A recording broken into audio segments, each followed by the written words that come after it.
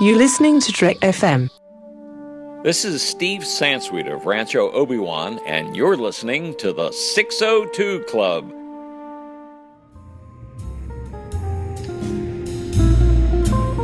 There was a little bar in Mill Valley where all the Starfleet trainees used to go. The 602 Club. You know it. I was there more times than I can remember.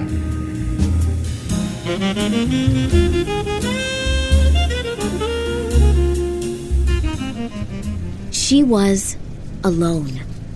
Something she was never meant to be. Her people were tribal, blood and bond, and her ability to use the Force gave her a galaxy of brethren from all species. Even after she left the Jedi Temple, she could feel the others when she wanted to.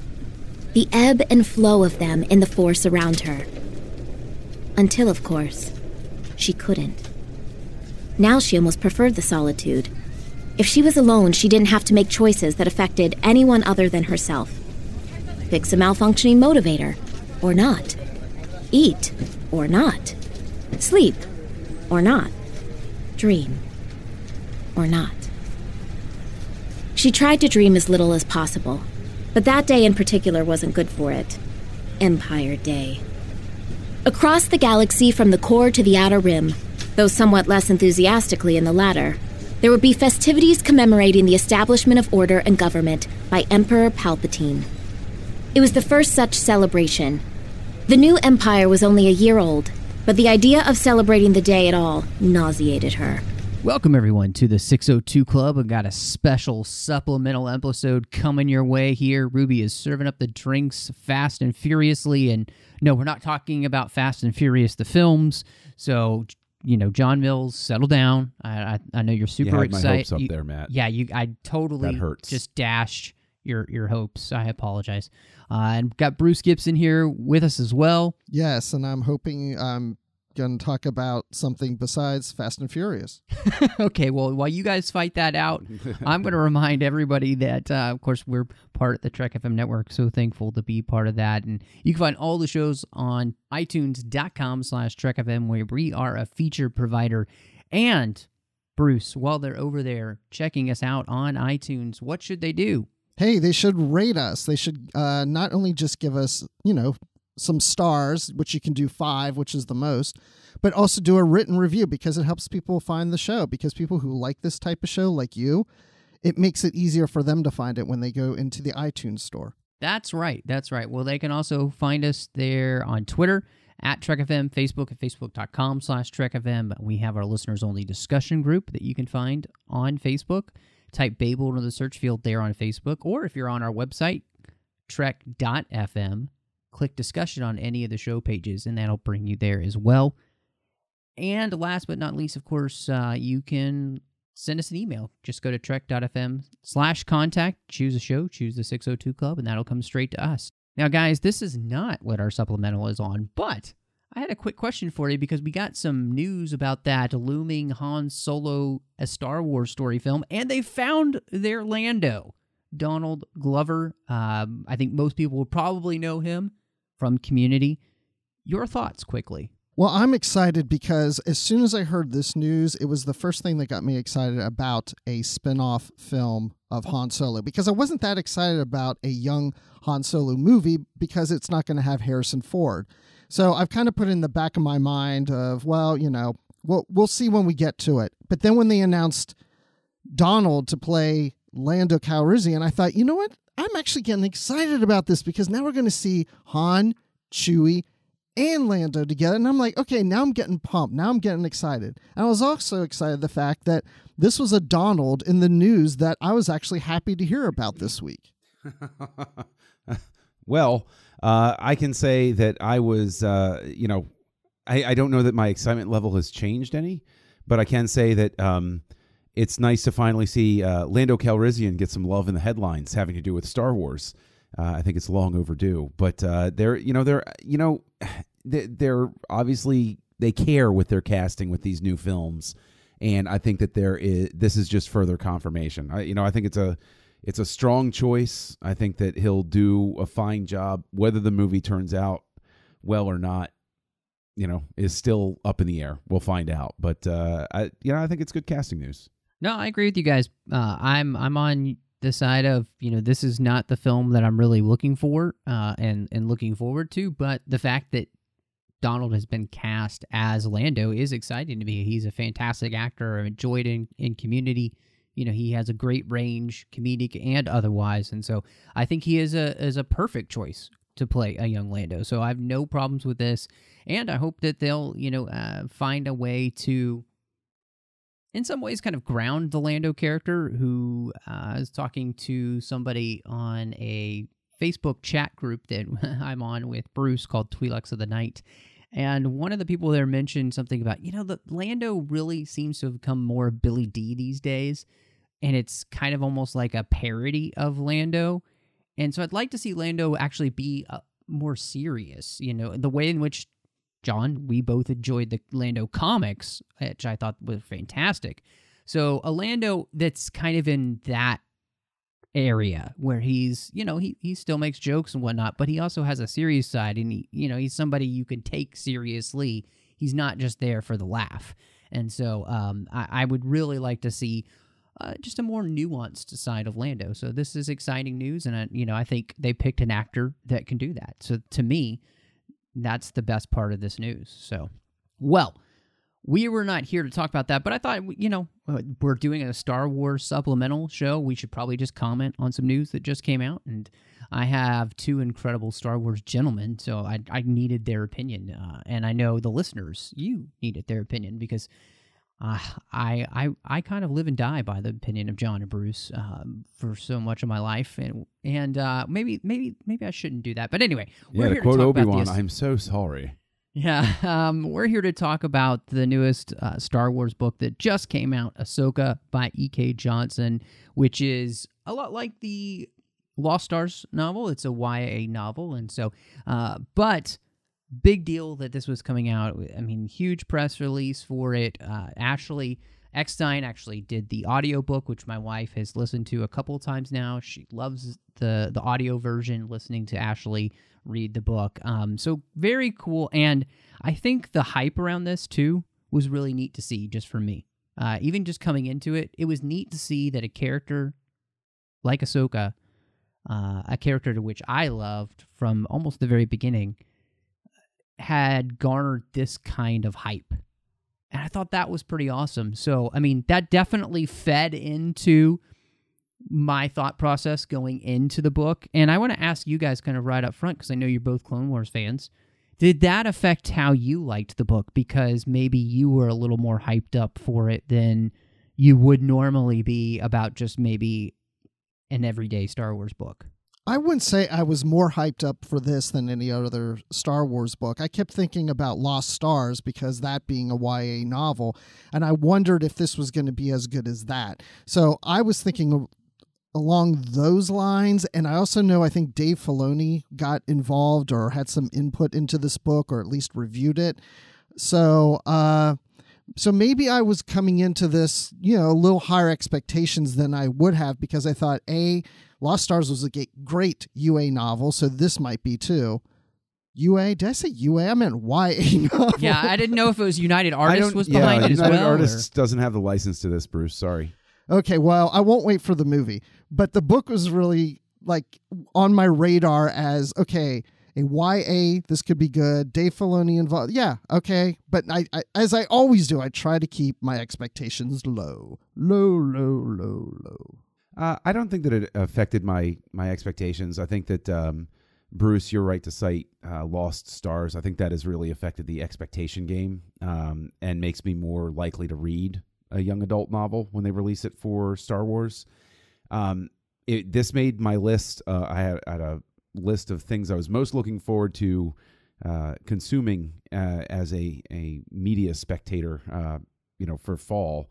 So this was one of the releases I had my eye on most. And I don't think that it really affected my, my expectation of the book outside of I was knowing who the book was about. I had an expectation for what the story would cover, and, what it would portray. Not any specific, like she has to do this story beat or go through this story action, but just sort of an expectation of, okay, I need a clearer understanding of, X, Y, and Z coming out of this. That was the only part that was, sort of expectation for me. I do think for me, I was very hyped for this coming in. Ahsoka is my favorite female Star Wars character, and right up there with Obi-Wan Kenobi is one of my favorite all-time Star Wars characters. So this meant a lot to me that they were going to actually do this, and knowing that they were going to delve into some of the unused Clone Wars stories ideas that they had, specifically that Filoni has talked about a few times at different panels, talking about those unused stories ideas. I was very excited that would happen, and I didn't know exactly how that would play into the book and how much they would go into it, but it definitely had an impact on how excited I was. And I think probably my expectations too. I felt like this probably would be more in line with like a Dark Disciple, because they were going to be using things directly from, what the Clone Wars team had thought of for Ahsoka. So I do believe there was a huge amount of expectation for me going into this. But at the same time, how all that worked together, I didn't know, so, but I was very excited to dive into this novel. And I thought it was really interesting because, where this novel starts for Ahsoka at the very beginning is in a flashback scene where it's the end of the galaxy as Ahsoka knows it. And it's Order 66 is about to happen. And I really wish this had been longer as a section, just because it's such a cool story, and it plays such a big part into everything that had happened in the Clone Wars. But I guess I do understand that there's, 15 years for them to fill in or have an opportunity to fill in. So not just starting the book, I had no idea how far this book was going to go. So the fact that they didn't completely do the whole Mandalore scene was okay at the beginning, but man, just the few pages we get on that, it's fantastic. I will say this, it starts off basically the way that Wendig approached his Aftermath books, which is with, interludes, and thematically and structurally much more successfully used in this book than in those. But having that specific moment, having what plays out in the interlude in the beginning play out, it was cool. I completely agree with you, but I think that it is in a sense, it felt a little bit like a stumble out of the gate for me, because then it suddenly flipped and I was left preoccupied, mentally of, why this now? Like, why can't you refer to this later? Why can't you weave this into and all of that sort of thing? So, I think that it was almost like a double vision moment, because I was thinking about the interlude while I'm reading the opening of the rest of the story, and so it creates sort of like a split focus in a sense. And I think that's on purpose. I think that's because that's exactly what Ahsoka's doing this whole book. She's off kilter. She's off focus. She's off everything. And so to put you in that same position that the character's in, I think that's really smart. And that's why I felt like that storyline was there right at the beginning, because they're starting you at the same point so that Ahsoka is mentally, which is everything is discombobulated for her. And everything is wrapped up in what the past was and where, if any, there is any future, and so I don't know. I kind of like that it's kind of overshadowing everything, because it made it feel very much like she's feeling throughout the story. See, this is why I like listening to you guys. I don't even know why I'm here. I just want to hear you guys talk, because that's John hit it on the head. That I think that's what it was for me when I first started reading it. The first chapter was so solid, or actually I think this takes place actually outside the chapter. Like you said, the interlude, it's so solid. There's so much going on, and then it just kind of slows down. and we're going into the story. And yeah, I'm reeling back to that. So when I first started reading it, I had a hard time at the beginning. It didn't help that I was tired and on a plane and fell asleep by the 4th chapter. But besides the fact of that, it just, I do like that first part on Mandalore with Maul, the burial of Rex, and she leaves her lightsabers. I mean, that was so epic and so insightful of this time and what Ahsoka is dealing with, that, and it just kind of slows down. But it, like you said, Matt, it needs to do that. It needs to kind of reel you up, and like she is, and there's so much going on, and then there's nothing. And then you've got to start over. And it's almost like that's what the book is doing on chapter 1. It's starting over the story, even though it's just beginning. Well, and I think that that's a really neat way and a neat thing, because, you know, the galaxy, again, as I said, it ended as she knew it. It ended as everybody knew it. And the story is really almost about starting over and finding a new way. And much in the way, and John, I know you didn't love the Kenobi book, but this book really mirrors that, in the sense that there is this whole struggle to figure out, okay, what does the non-Jedi life look like? And Ahsoka's whole struggle throughout this whole story is to figure out, where does she fit in the universe at this point? And sure. So I really, again, I think that beginning really, you know, on a high, amazing note, especially as a Clone Wars fan, and then coming down to the absolute boredom that is Ahsoka's life for, you know, a good third of this book, it really... It encapsulates, again, just exactly what she's going through and how difficult this transition for anyone who is a Jedi. I mean, this is what Kanan kind of goes through in A New Dawn, with trying to figure out what life's going to be like and all that kind of. So I just liked all the different ways in which it's kind of paralleling different storylines to which we know, and seeing how, you know, Ahsoka deals with it, because it's different than the way that Ben Kenobi ends up dealing with it, and it's different than the way that Kanan ends up dealing with it. And I enjoyed being on, you know, the arc for her storyline here. And yeah, it's not super exciting for some of the book, but I think that's really, again, it's part of the arc of who she's going to become.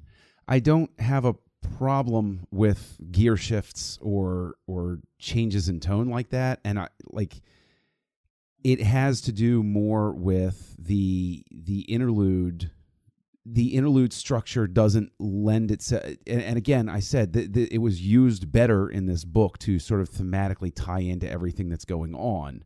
So it's not like I'm ragging on the book, but I do think that starting specifically that way, I almost feel like it should have been flipped, to start off with Ahsoka and then, you know, have the interlude be like a dream sequence flashback sort of thing. I do agree with you, though, completely, that the interludes here work way better than they do in Aftermath. And mainly the interludes really, like you said, John, they have thematic resonance with the rest of the story, which I really liked. And I ended up liking that they weren't all just about Ahsoka. There were some other interludes that we got, you know, that we get one with Anakin, we get one with Obi-Wan, we get one with the planet of Ilum, which I thought was really interesting, that plays later in the book. So I love the way that she did weave those in. And I'm glad, you know, I heard her at New York Comic Con say that she stole the idea from Wendig. I'm just glad that she was much more successful at it than he was, I feel like. Sure. I mean, but let me just put the question then to both of you. I mean, in a sense, right, because Matt, you cited Dark Disciple previously. Dark Disciple does the same thing with, you know, these sort of discarded Clone Wars ideas, but turns them into a full story.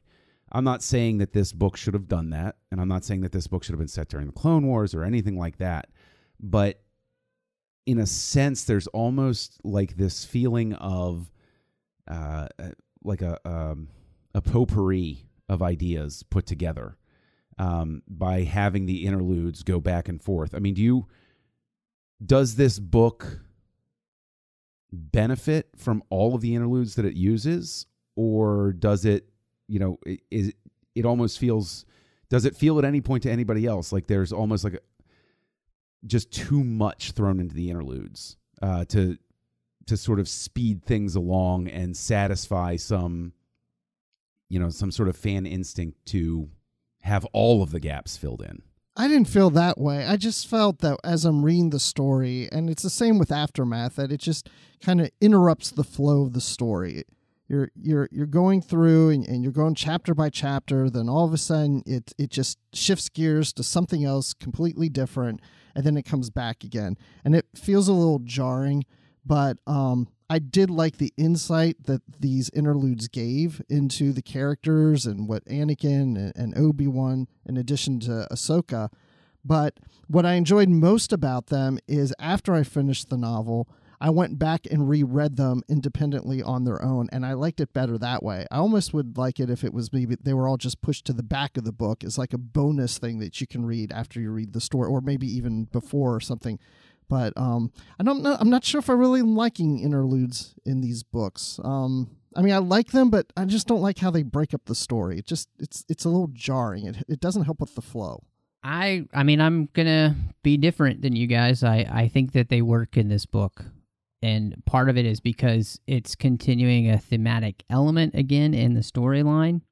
And especially the first few interludes are specifically about Ahsoka, and they're telling her story chronologically before they got to the place that you started with her at the beginning of the book. So it was kind of telling a way of telling a backstory, almost as if like Ahsoka was remembering those times. So I liked that.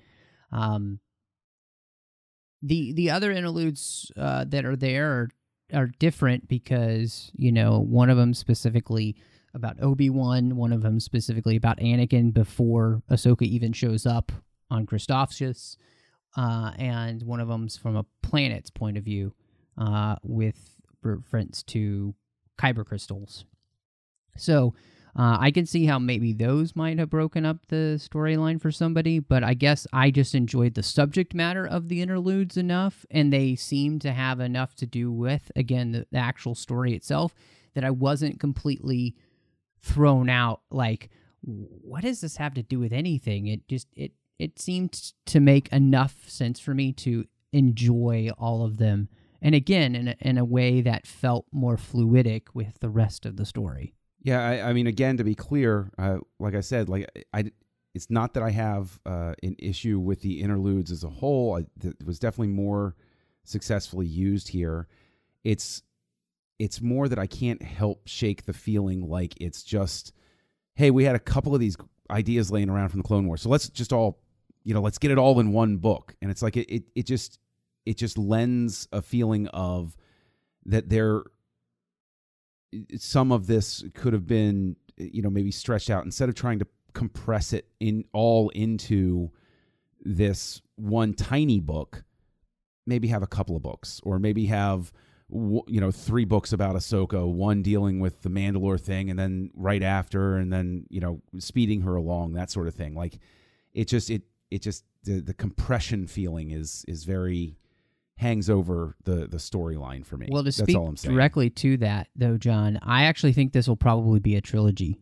I think this book has done so well that they will probably do more, because they aren't going to tell this backstory for Ahsoka anywhere else, I don't think, and it's a great place to do it in novel form. So I really felt like, honestly, I finished this book and I thought, this really feels like the foundation of a trilogy of stories about Ahsoka. And I think it's really because, honestly, this takes place like a year after the Empire takes over. So it's the first Empire Day, first anniversary, and then probably maybe 6 months to a year. So it's like 2 years of Ahsoka's life. And, we have 13 more to go before we get to where we see her in Rebels. So, we have a ton more space for her, and especially since of what they set her up to do in the story, I really see them capitalizing and creating 2 more stories. So, I didn't get the compression feeling. I just felt like, it almost felt like that if they were ever going to tell the Mandalore story somewhere, it's somewhere else. And they just wanted to give you a taste of it. And then the other interludes, again, they just It was just something they're not going to touch on other places, so they just wanted us to have that somewhere. But I definitely felt like there's a lot more story for them to tell with Ahsoka here in this time period, especially with this not knowing when she'll show up again anywhere else. Yeah, I mean, I guess, to speak specifically even to the whole Mandalore arc thing, that was intriguing at the very least. I mean, I think that once you get past the opening of the book, once it gets to its flow, it's just the stumble at the beginning was all it was citing. And, once it gets into the actual story of, I mean, when it got to her facing one of the Inquisitors, that was wonderful. And tying it together, like you said, to the interlude, and talking about the crystals and those sorts of things, like that's really, that is really neat. I just, through the entire experience with the book, I just, and I'm sure that, I'm in the minority on this, but I didn't feel that it was, the feeling I was left with was not one of impact. It was one of, okay, well, these are story points to get a character forward, as opposed to this is a story that had to be told. Like I know it's unfair to keep referring to other works, but just for comparison's sake, Lost Stars and Dark Disciple, at the end of those books, I felt like this story had to be told, whereas this feels like it's just advancing the character in a almost utilitarian sense at points. Am I in the minority there? Well, I would just say that, yeah, I'm kind of in between, because I like the interludes when they had to do with Ahsoka. It was almost like flashbacks and giving you some backstory on Ahsoka at different points. When there was an interlude and it's about Anakin, who's not involved in the story, and Obi-Wan and the Kyber Crystals, that's when it felt more jarring for me. I see, and that's where it feels maybe more like forced in or trying to give you too much, that it's just like, here, I'm going to throw this in and let you know something about Anakin or Obi-Wan. But with the Ahsoka ones, I felt those fit better. It just felt like flashbacks and giving you some backstory to her character and what she's dealing with at the moment. I like those better within the story than the other ones. Yeah, but I'm not talking about just the interludes. I'm saying that like the story as a whole felt more utilitarian than dramatically weighty to me. That's sort of what I would say that, and I told Matthew this earlier. The story was okay for me. I felt that there was a lot of good information in the book, and I think that's kind of what maybe you're saying too. It's like there's some good elements in there that they're educating us about Ahsoka and what's going on at the time, but it didn't, as a story, that's the weak part for me. Not that it was a bad story, it just that was the weaker part for me. I was thinking a lot about this because, John, I knew where you were going to come from because I read your review, and Bruce and I talked about this. So I was thinking, okay, where do I put this story? How do I counteract? Because I don't agree with either of you. This story to me feels like Weapon of the Jedi, where we're filling in some really great information about Luke. Did you have to tell that story? Did you have to? No. But does it add something to what I know about Luke, especially when I watch episode 5 now? Yes. And do I enjoy that? Yes. So to me, this story feels like, okay, so I know Ahsoka shows up in Rebels. There's 15 years of Ahsoka on her own doing something, what's going on. So to me, that's how I look at this story. This is us getting her from the Clone Wars to Rebels, and because I know that she lives, it does change the storyline. And I guess it could make it more utilitarian for some, but for me, I enjoyed the story. I enjoyed where they went with her. I enjoyed how they got her to the point where she moves from the galaxy is ended to I can find my place in the galaxy again and what I'm meant to do next. This is the thing, is like we're not necessarily saying we're not too far apart on this. The three of us, I don't think. And to use an analogy just so that I can work Fast and Furious into this, because you guys took shots at it earlier, this book is a lot like Fast and Furious, the fourth movie in that series. It gets the story forward, it gets things moving, and in a sense, in terms of the broader arc of the Fast and Furious series, it's necessary. Otherwise, you have no way to bridge from 2 to 5 and all of these sorts of things. But at the same time, there's very much a feeling imbued in Fast and Furious where it's like, oh, okay, well, all right, well, this is just, we need this story to get where we're going to. As opposed to when I watch Fast and Furious Tokyo Drift, and I'm like, whoa, that was amazing, and I know everything that they were saying and what they were laying thematically. That's all I'm saying. Like, I like them both, but just one serves like a different emotional sort of resonance than the other. Okay. Well, let me add to, I love Kenobi. But I'll tell you why I like Kenobi better than this book. And again, I don't want it to come across that we're trashing this book. I don't think we are. We're just, just talking about those things that didn't work as well maybe for us. But what I like about Kenobi is I really loved the secondary characters. I really got to know them. And so even though Kenobi and maybe this book, there's long periods of time where there's not a lot going on, I was invested in the Kenobi characters where I wasn't as much invested in these characters. So it didn't seem to really move along the way I wanted it to.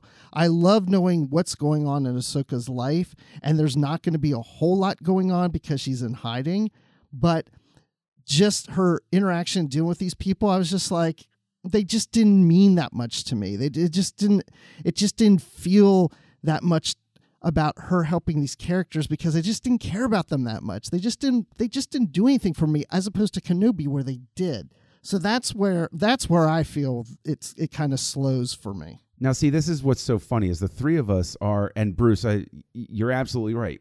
I'm not like kicking the book. I don't think we're like trashing it. We're just hitting those parts that it just didn't quite click.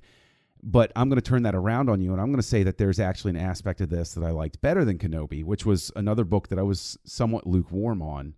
And it's that when Ahsoka starts getting involved in a larger scale of helping people, that actually feels more organically the way a Jedi would, who was in hiding, who had to keep their identity secret, the way that, I think it's Bale that says, like, I look for patterns of people who are suddenly helping somewhere, like inexplicably. And Ahsoka, when she goes about it, it worked better for me than when in the book, in Kenobi, when he's essentially just being a Jedi on Tatooine. And I'm like, you're not doing a very good job of like masking your identity. Like Ahsoka very much came across as, this is somebody who I could believe people wouldn't know whether this is just a good Samaritan going around, and people aren't going to piece together that, it's a Jedi. There's no lightsaber interplay. She's, refraining from using any of her powers, and she's just doing these like real quick hit and fade help missions. Like she's like, oh, somebody needs help, and like she goes and does something really quick and then, fades into the background again. So I did like that. I thought that aspect of this book was actually more successful than Kenobi. Well, and that brings me, I think, to an interesting thing. When I was reading this book, all I could think of was the beginning of the TV show Arrow, where he's like, I had to become something else. And that's kind of that process that Ahsoka goes through in the story of, realizing she can't just sit on the sidelines. But she hasn't been able to find what her place is. And I loved watching that struggle between her, because I'm with you, John. I think it was really, Ahsoka is a very different character than Kenobi in the sense that, Obi-Wan has a specific mission. Ahsoka doesn't have any mission. One, she left the Jedi Order, so she's not even a Jedi anymore. And two, she is basically just kind of running for her life in the sense that if anybody did find out who she was, she would just be tracked down. And so her deciding to act in any way, shape, or form really does put a target on her back without necessarily having an idea of what she's supposed to be doing. And so being kind of disenfranchised from a whole different life and then trying to find that new mission, I thought was really an interesting storyline. And like you said, I loved when the story picked up and that became the thing, how we were going to connect her to basically Bail Organa and get her involved in the rebellion. And that stuff, I just kind of like, I geek flailed all over the place when Bail and R2 showed up and that stuff started happening, because I was just so excited to see her be integral in Did you run around the building of room? the rebellion. Yeah, I didn't run around the room, but I may have turned to my wife and been like, she's talking to R2-D2! I can see that. And also, just real quick, and she couldn't be a Jedi, but then she had to be a Jedi because she had to help those people out, and they got mad at her, and she thought it was because they thought, oh great, she's a Jedi in hiding and she's endangering us. And they said, no, that's not why we're angry at you. It's because you could have helped us out earlier and you didn't. So you could have like revealed yourself and done something and you didn't. And they had anger towards her. And I like that part. I thought it was good. I also, I did like too, as you were talking about, John, when she's moving around, I guess it's the last third of the book, and she is helping all those people in the Outer Rim, and the Force just kind of keeps seemingly guiding people to her that need help. But I loved the kind of unseen hand of the Force in the story, in the way that it moves Ahsoka around. And yeah, I really like, too, the thought process for her as she's trying to figure out what she's going to do.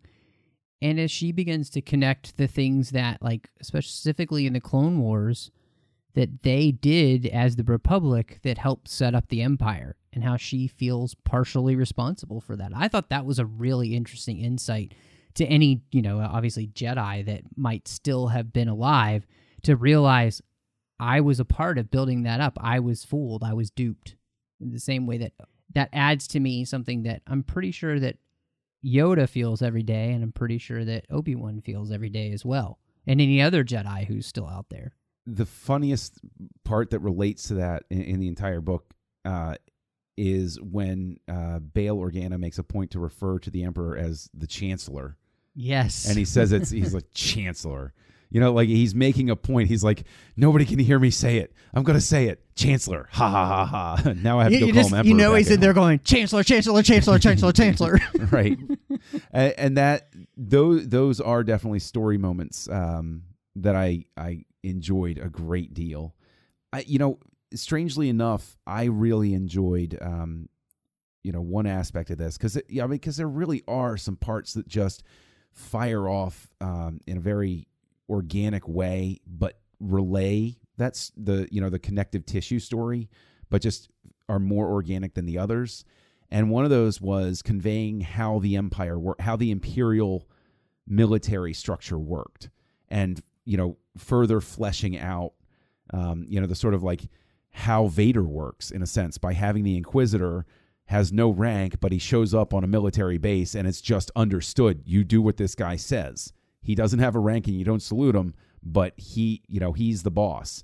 And so that winds up, forwarding that. But also, I really enjoyed the character who was the number cruncher, who figured out what planet to go despoil next. That, I thought, was a really cool invention of this book, to have somebody... The accountant, basically? Yeah, basically. But somebody who's an accountant with lives.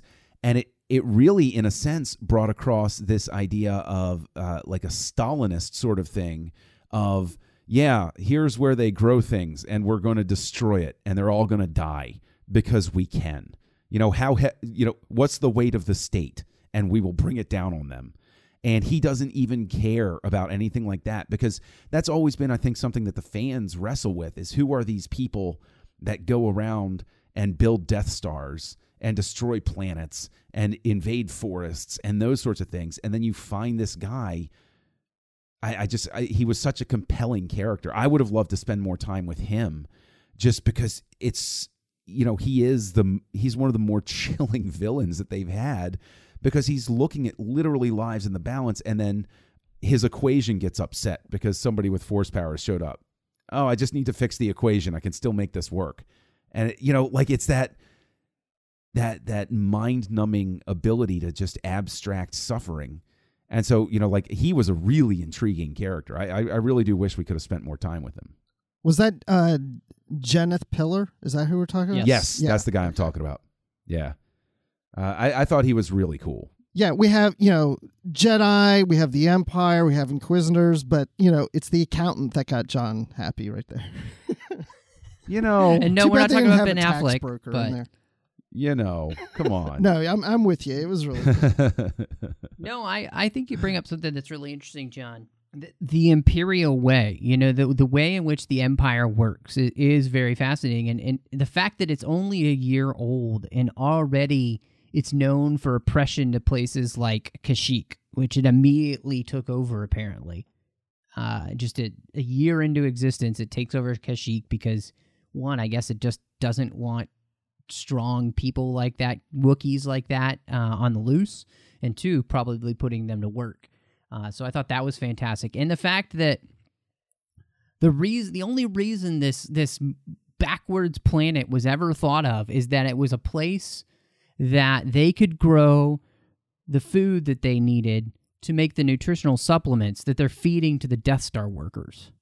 Because this nutritional supplement is for people who work in low gravity or no gravity situations.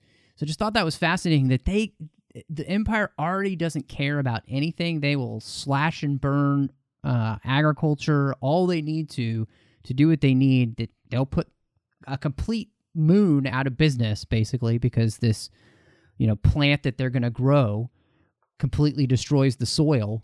So absolutely no regard for any kind of ecology or long-term effects on the rest of the galaxy. No, it's just what we need. So, and you're the poor planet that the poor schmucks who have to deal with it.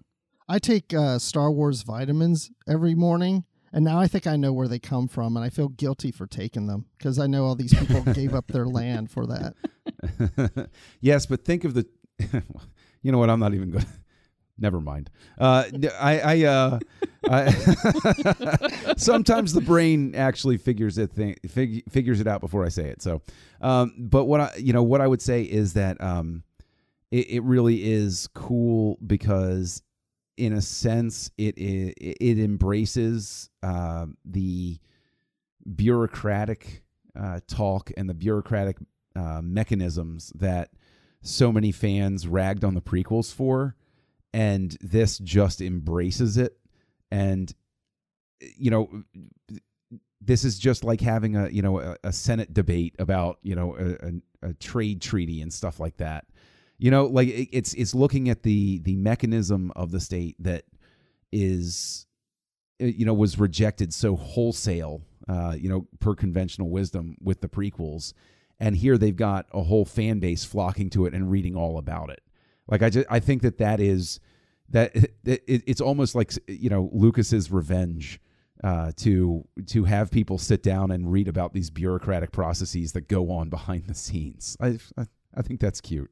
Well, and what I thought was kind of fascinating is that by being here on Rada and seeing what the Empire does, we're kind of getting a good picture of what it looks like on other planets. And I was specifically thinking, this is a precursor to where Ahsoka's going to show up on Rebels, and my thought process was, this is probably what it looked like on Lothal, too.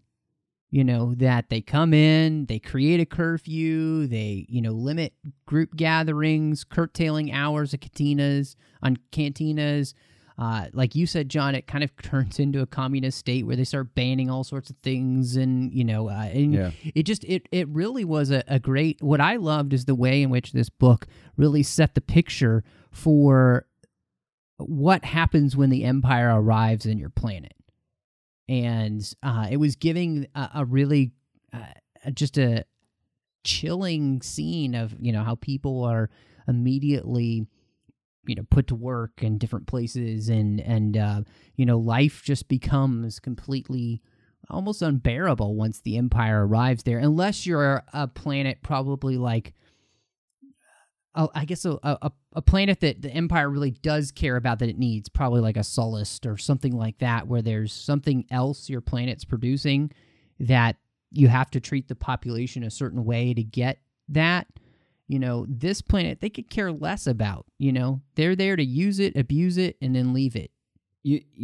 What's weird is it actually triggered a thought that I had because there, with Jakku showing up, and then there's Tatooine and Geonosis to an extent. There, I've always thought about it, like there are so many desert planets, right? That are out there in the galaxy. What happens to Rada in this book almost, or what they're doing almost supports this crazy idea that I had of the whole reason there are so many desert planets is because the Empire was going through and just raising these, just using up the resource. We got a billion worlds. Who cares? We'll just use up a planet and be done. And then everybody's left on a desert planet, and they're like, whatever. You'll either survive or die. Whatever. So I would almost love to sit down with the author and say, were you trying to drop a hint here that this is the way the Empire does business? This is why we keep encountering desert planets, is because the Empire has been wrecking everything? Like, that would be like, was this the eventual fate maybe of Endor when the when the Death Star was done? If they completed the second Death Star, they were like, okay, it's fine. All right, well, let's convert the forest to farmland, farm it once, and make another desert planet. Who cares? That's really sort of a crazy thought. I love it. Yeah, that's a cool idea. And that reminds me, I looked it up in chapter 18 that Ahsoka says that, she learned that the main weapon of the Empire after fear was hunger. And so I think about Yoda saying fear leads to anger. And in this case with the Empire, fear then leads to hunger. And it's stripping all these planets of food because it's their way of controlling people on these planets to be servient to the Empire. So it's really cool. And I like the idea that they can do this and maybe create desert planets. And that's why moisture evaporators are selling like crazy at Lowe's right now, because every planet needs one.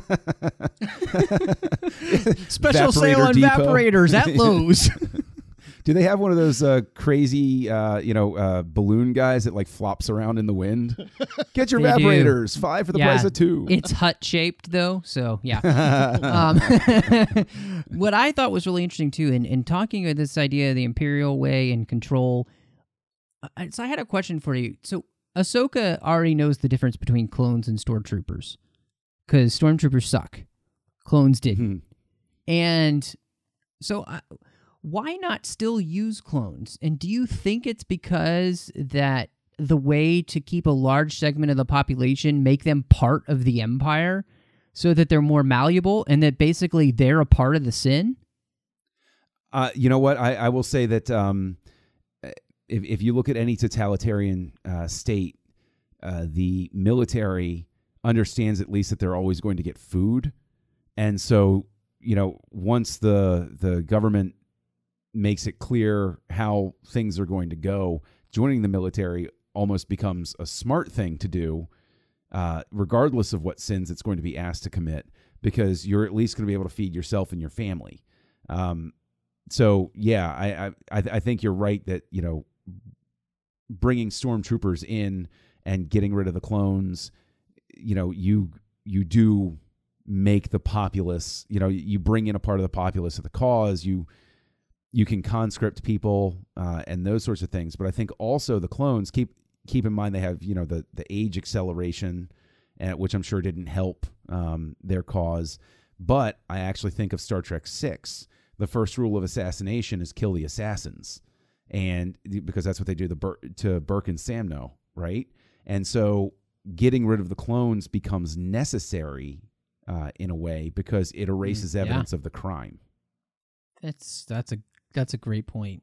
No, anyway, it was just really interesting, the idea and seeing that, that the Empire in the end, it doesn't care about the Stormtroopers, because they'll just keep throwing numbers at you, and in a way that the Stormtroopers become just as impersonable and dumb as the droids that the Separatists use, like the Roger droids, the battle droids, the main battle droids. That's exactly what they are. They're just as useless almost as that, but you just keep throwing numbers and you overwhelm people.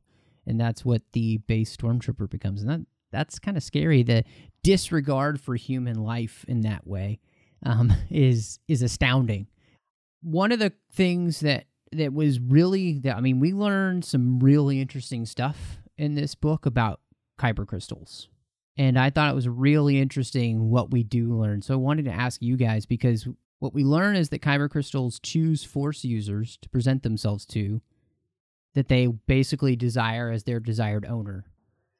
But dark side users don't experience that same connection with the crystals. In fact, the only way a Sith can get a crystal is to steal it from its rightful owner.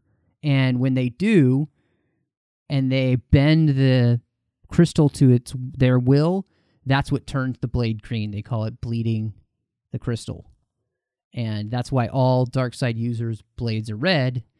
And obviously we get blue and green and sometimes purple with Jedi. So I thought that was fascinating to me, that what we're learning. It's almost like learning about wand lore in Harry Potter and the Deathly Hallows. You finally figure out how that works. We have an answer for why crystals work the way they do inside lightsabers. Yeah, it's a revision, though, because if I recall my Star Wars lore correctly through the years, and again, the old EU was thrown out, the reasoning for red blades was that they used synthetic crystals. Yes, that was the old AU. Yeah, correct. that was the old way of things. This almost seems to harken back to what they had in the old West End Games D6 role-playing game. All the other old timers out there listening who played that, holla. And what they did, they used this explanation as almost an excuse. Well, not almost, but as an excuse for why the saber effects were inconsistent in the original trilogy, was because they were so in tune with a Jedi and their ability to tap into the Force. That's why the blade looked different from shot to shot. So that it felt like a cute callback to that. But I do think that what they go into here is really cool. I do like that.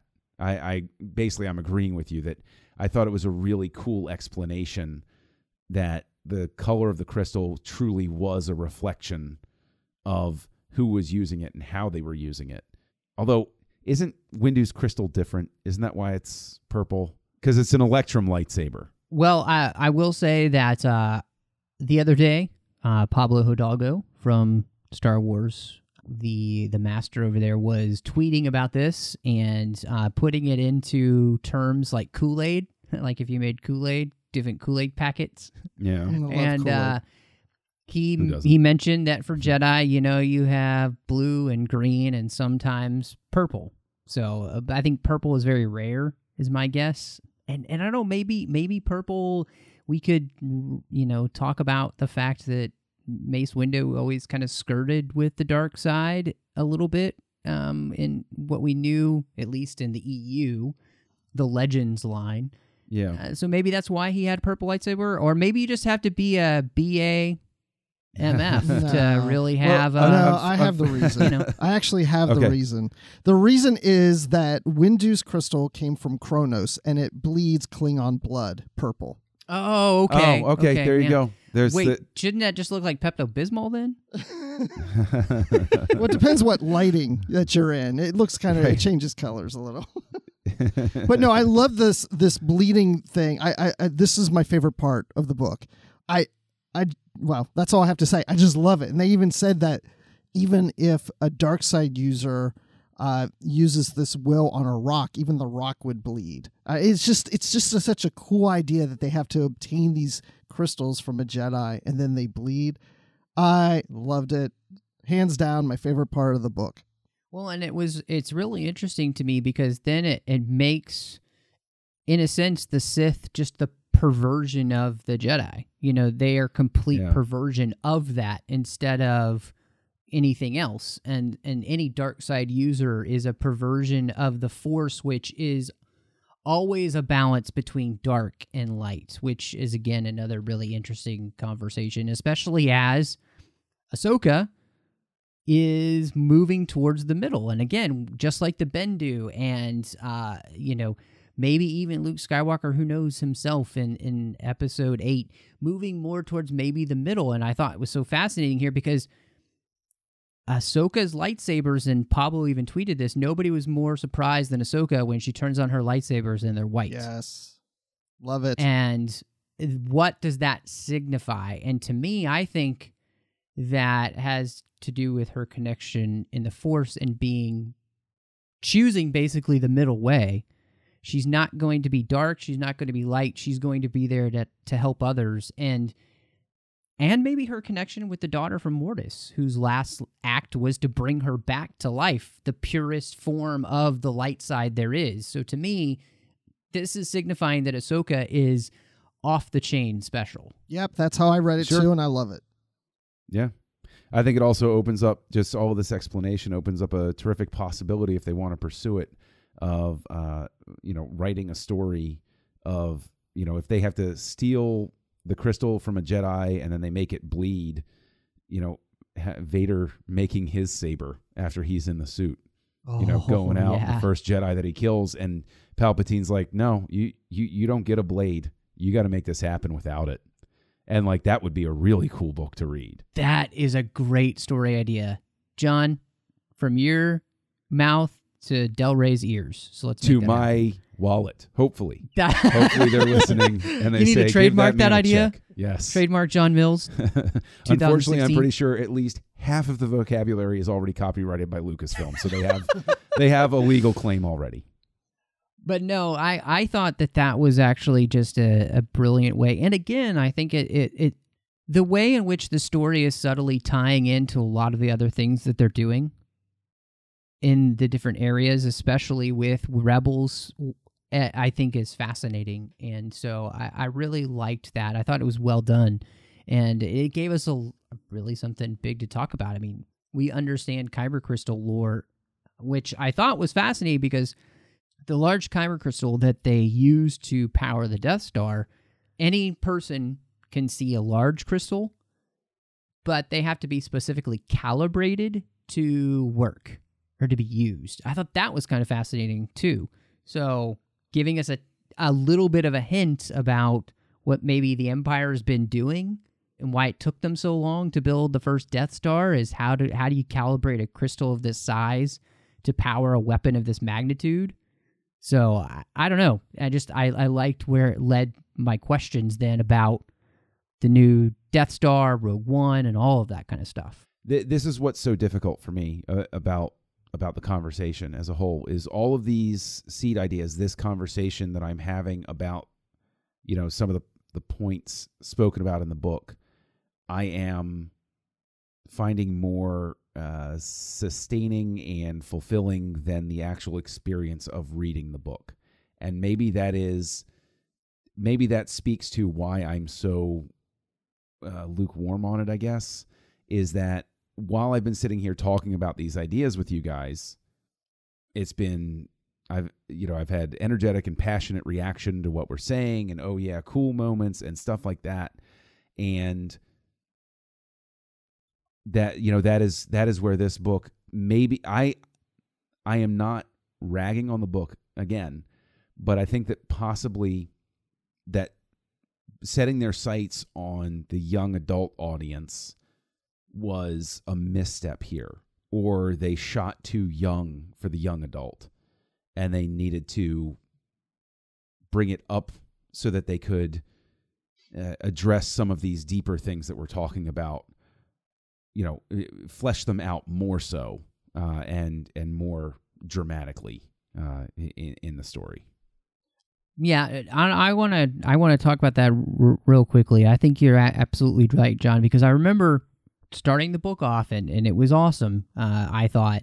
But I did turn to my wife and I said, I think that they made a mistake with this book by making it YA and not just doing it like they did Dark Disciple, so they could really dive into things. Because I think with Dark Disciple, they understood that the people that really wanted this book were going to be adults in the first place. Now, the hard part about with Ahsoka is that you really are, you have an age range from, like 8-year-olds to all the way to us, basically. We're not going to give away our ages here, but so that's the age range you have of people that are interested in Ahsoka. So I think that they wanted to play more towards the younger audience than the older audience with her because, she is the role model for a bunch of little girls that grew up with her. And that's who they're writing this for. They're writing it for us too because they're adding in those things. But I really think even more so than with Lost Stars, this book is really for the ages 8 to 16. And I think they're definitely hoping to capture, the female audience as well in that. So it's just not necessarily, I think you're exactly right, John. If this had been Dark Disciple level, I think I would have appreciated it even more than I already do. I love the book, but I think it could have been a whole other level above this if we had, like you said, allowed for a little bit more diving into some of the deeper thematic elements and things to which the Star Wars lore is being touched on here. Well, I think that's the success also of the book is the fact that the characters fall into that age range. So if that's what they're aiming for, that's why a lot of the characters were female, the main characters were female and in this age range, but it felt like a Clone Wars show to me. And Ahsoka sounded like Ahsoka. So it felt very much like something I would see in an animated Star Wars series. And that's also the age range we go. And there's a lot of depth in those series too. People associate Ahsoka to Rebels and to Clone Wars, which are series on Disney XD or Cartoon Network. And this book felt like it should fit into that demo that they're aiming for on the cartoon series.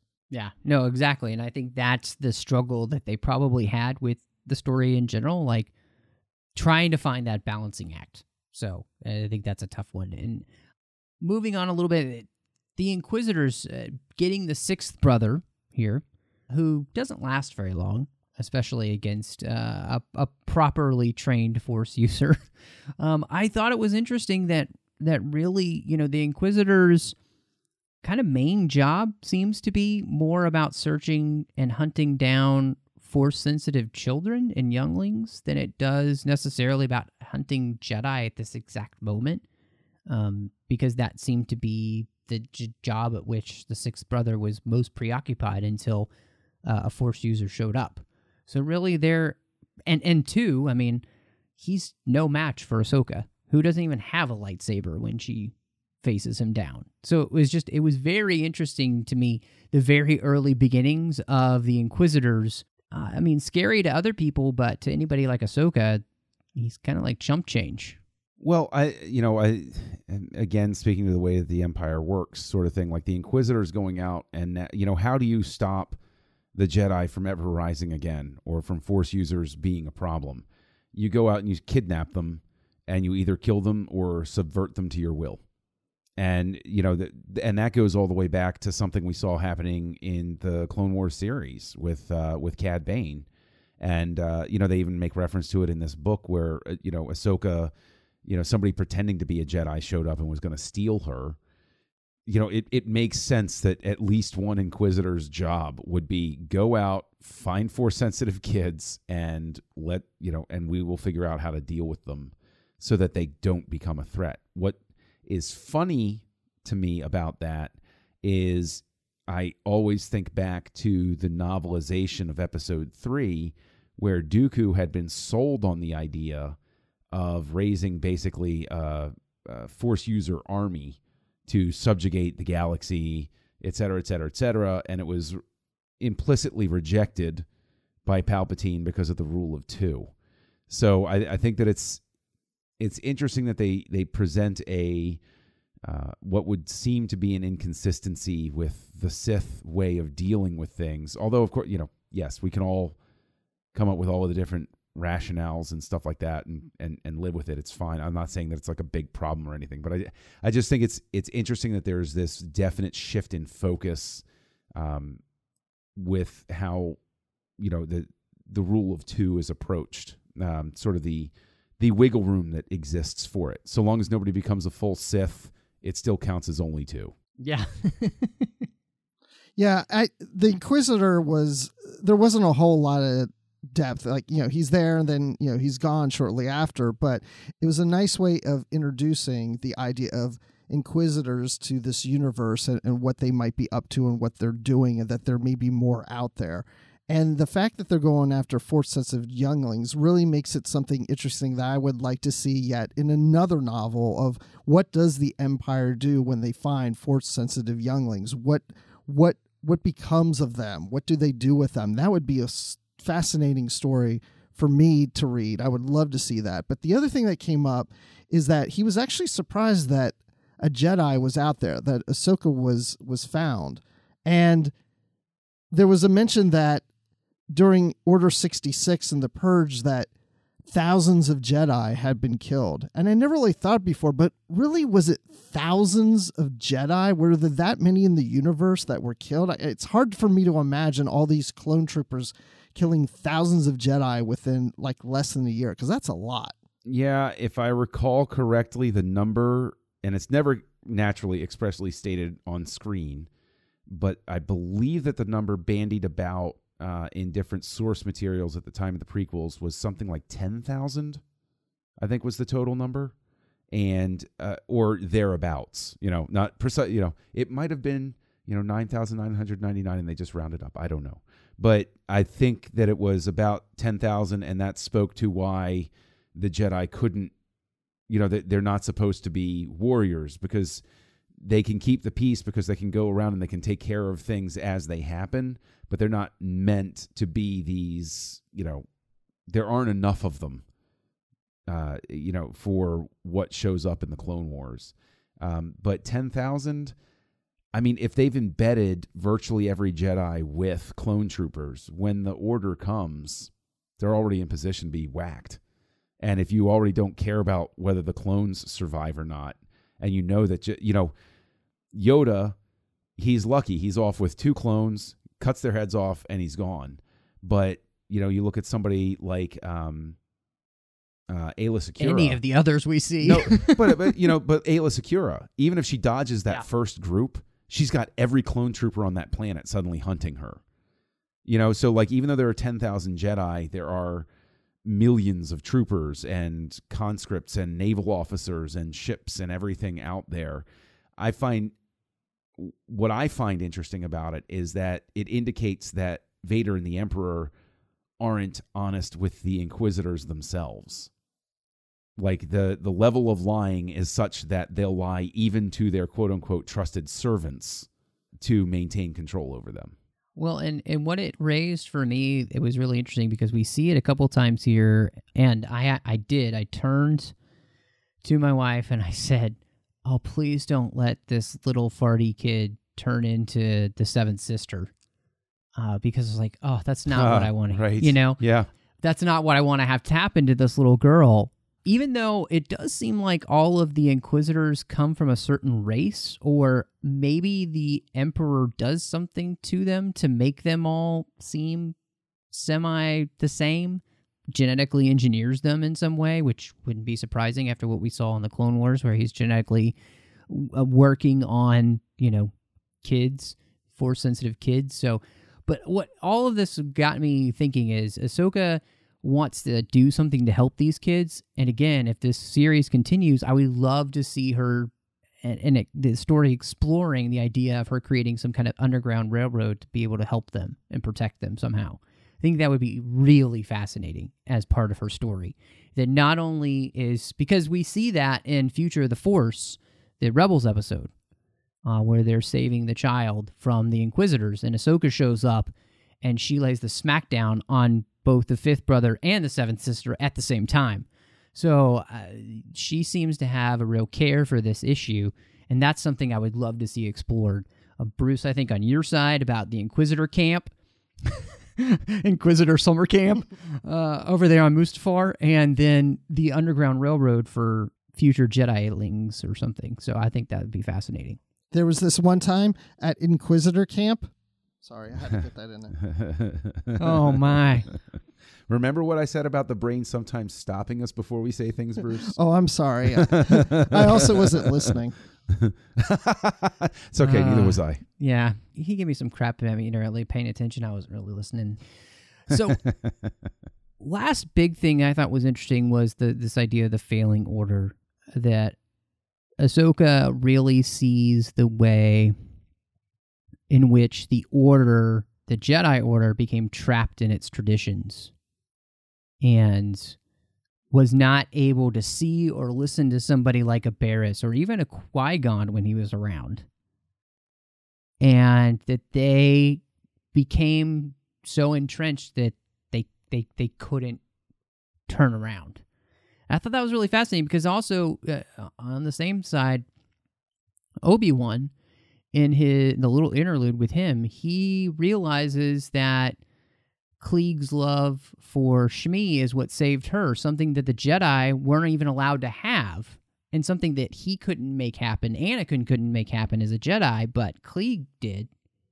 And that it just made me wonder, this whole thing, this whole idea of this middle road and seeing how the Order failed, how this is going to affect the Jedi in the future, because to me, it really almost seemed like that Ahsoka was more of a Jedi now than she ever was before, because she's being what maybe a true Jedi should have been. I mean, for me, it speaks to, who is Luke Skywalker.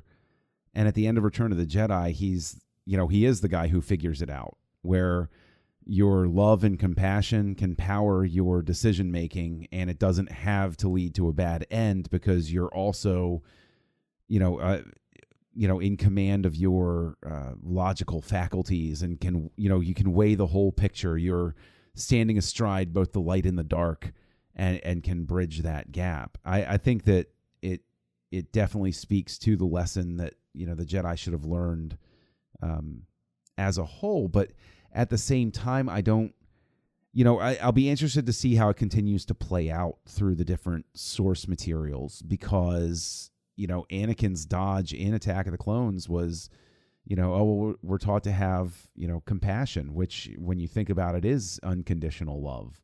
And so I don't think that it's so much that the Jedi didn't encourage love per se, as they sent mixed signals to their own selves. You can't fall in love and you can't be attached, but be, with limitless compassion, and, attachment, springs from that, all of those different sorts of questions. I mean, all of that to say that, I think it definitely does reinforce that the Jedi Order, once it was gone, those who were left did see the value of, what Palpatine says, which is that they had become dogmatic and limited.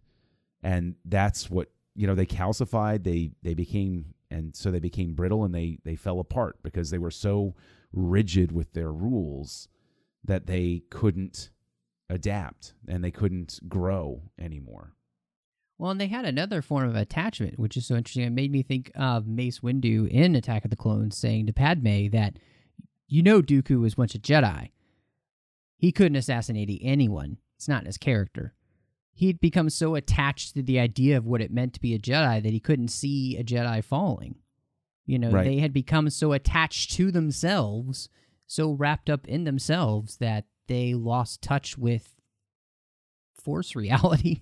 I mean, I think that's a really interesting, that commitment. So it was the lack of compassion and understanding outside of themselves which really hurt them in the end. And when you become so insular, what do you expect?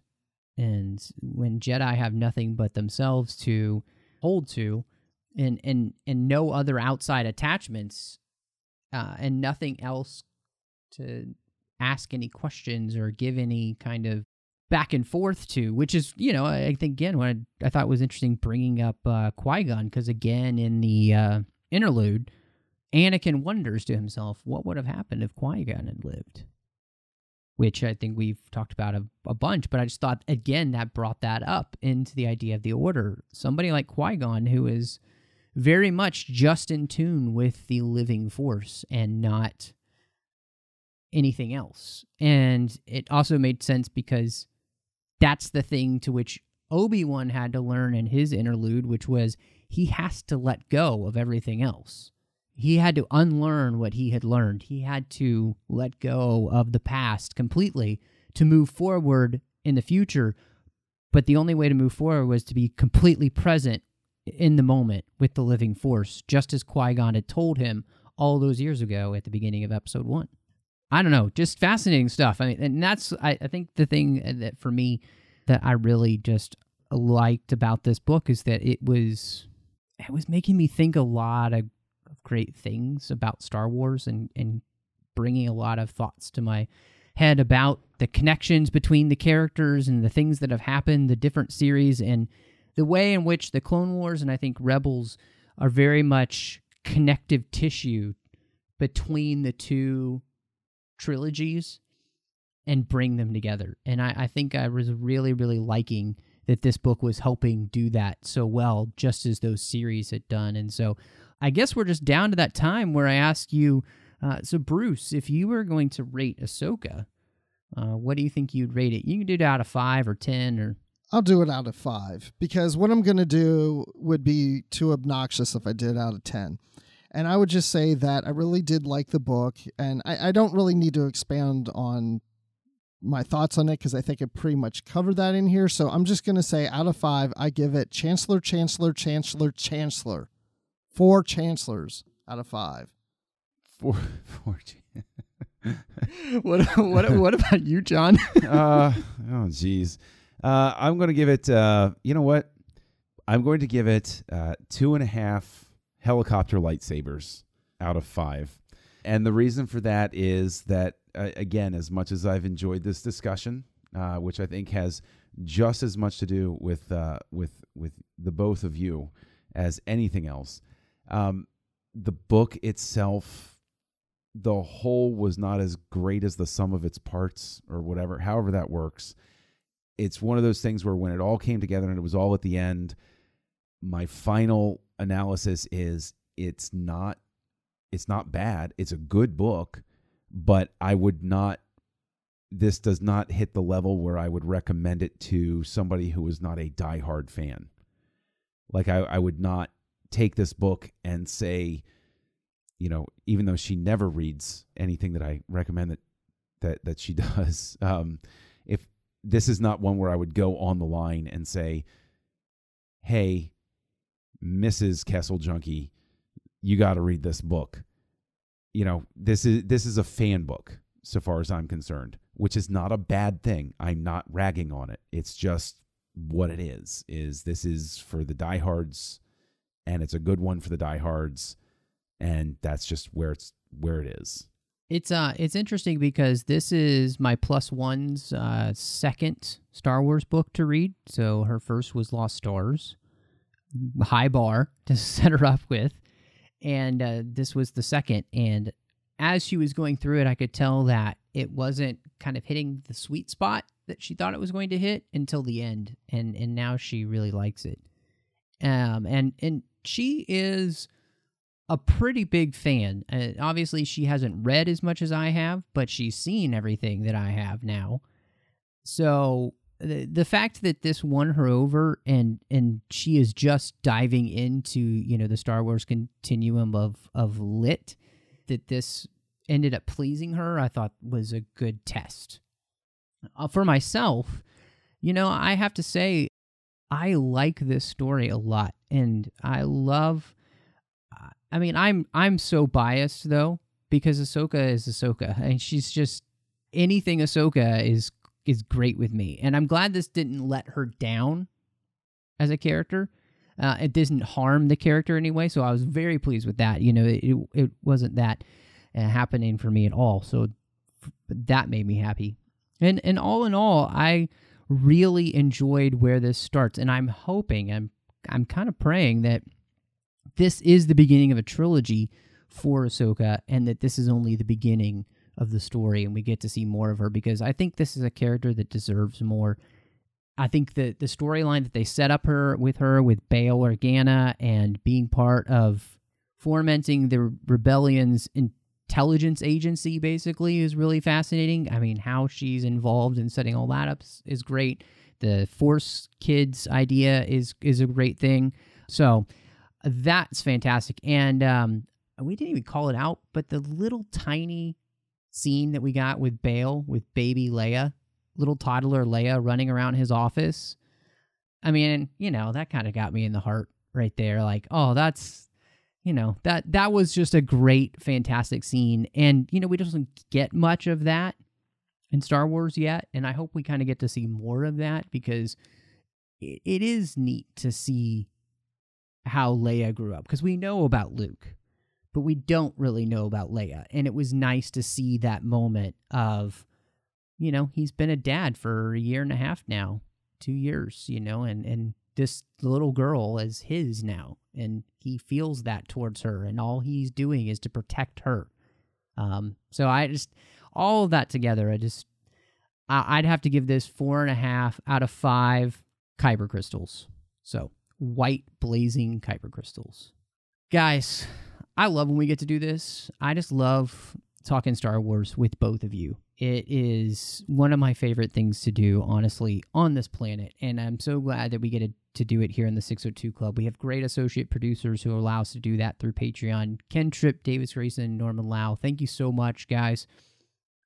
Now, they knew what I'm going to tell you, which is we are a listener-supported network here on Trek FM, and we definitely need your support to make sure that all of this keeps coming to you each and every week.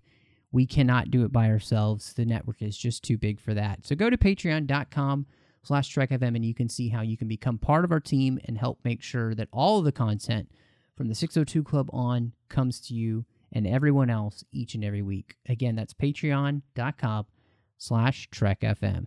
When you're not here hanging out at Rada's really awful cantina, just drinking the one liquor that we have, where can we find you? You can find me on Twitter at Admiral_Rex, and you can find me with you, Matthew, and Dan Gunther on Literary Treks here on Trek FM, and you can find me talking Star Wars fairly often on the Star Wars Report podcast.